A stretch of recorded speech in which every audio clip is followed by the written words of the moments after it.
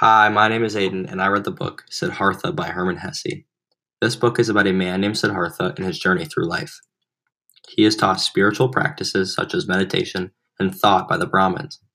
Eventually, he and his friend named Govinda learn all that they can from the Brahmins, and they leave their childhood home to embark on a path of enlightenment.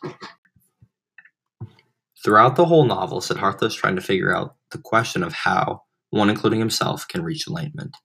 Siddhartha eventually learns that true enlightenment can't be taught by someone else. Enlightenment has to be figured out and reached by oneself. I agree with Hesse because you can't get happiness or enlightenment from someone else. Someone else can't give that to you.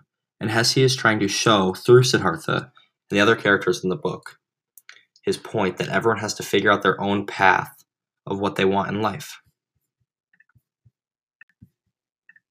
Siddhartha later figures this point out from a couple different experiences. The first is when he is being taught by the Brahmins. He wonders why they are teaching him how to be enlightened if none of them are enlightened themselves. Eventually, they have taught him all they can, and this is when he decides to leave his home and become a samana. When joining the samanas, he tries to empty himself from everything, such as sadness and joy, to try and reach enlightenment. Eventually, Siddhartha and Govinda become aware that becoming a samana and giving up everything will not make them reach their goal. After this, they hear about the Buddha and how he is enlightened. Siddhartha and Govinda try and find it out for themselves. It is not until Siddhartha goes to the Buddha that he starts to figure out that he will have to find it within himself to become enlightened.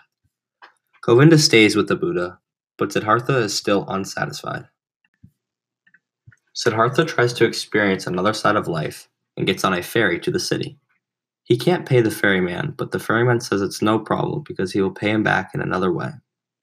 When he reaches the city, he sees a woman named Kamala. To win her over, he gets very rich. He starts to gamble and trade. He gets caught in a cycle, and after a couple years, his spirit gets crushed. He leaves everything he has in the city. We later learn that Kamala is pregnant. And he goes back to the river where he contemplates suicide.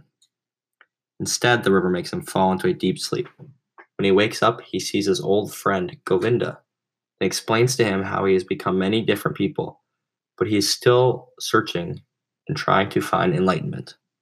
Siddhartha goes back to the ferryman who had obtained peace with the help of the river. The ferryman agrees to help Siddhartha and advises him to listen to the river. The river helps Siddhartha have some enlightening visions. One day, Kamala comes back to the river with her son. When they are resting, Kamala gets bitten by a snake and dies, leaving Siddhartha to take care of their son. His son hates the life of Siddhartha and the ferryman because he is used to the pleasures of town. The ferryman tells Siddhartha to let his son go. He can't do this, but eventually he has no choice because his son runs away. His pain starts to heal when he studies the river for years and eventually comes to the realization that everything is connected like one big river. There is really no past or future because time is just man-made. The ferryman now sees that Siddhartha can now listen to the river and find all the answers that he needs. He leaves Siddhartha and the river and disappears into the forest.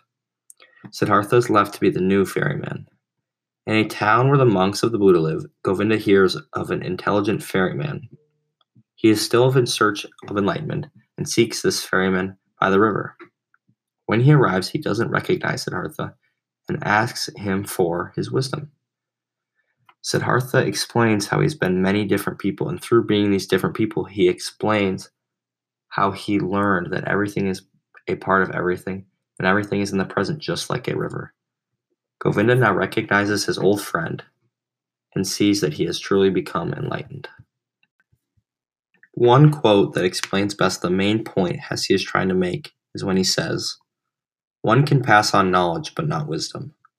One can find wisdom, one can live it. One can be supported by it. One can work wonders with it, but one cannot speak it or teach it."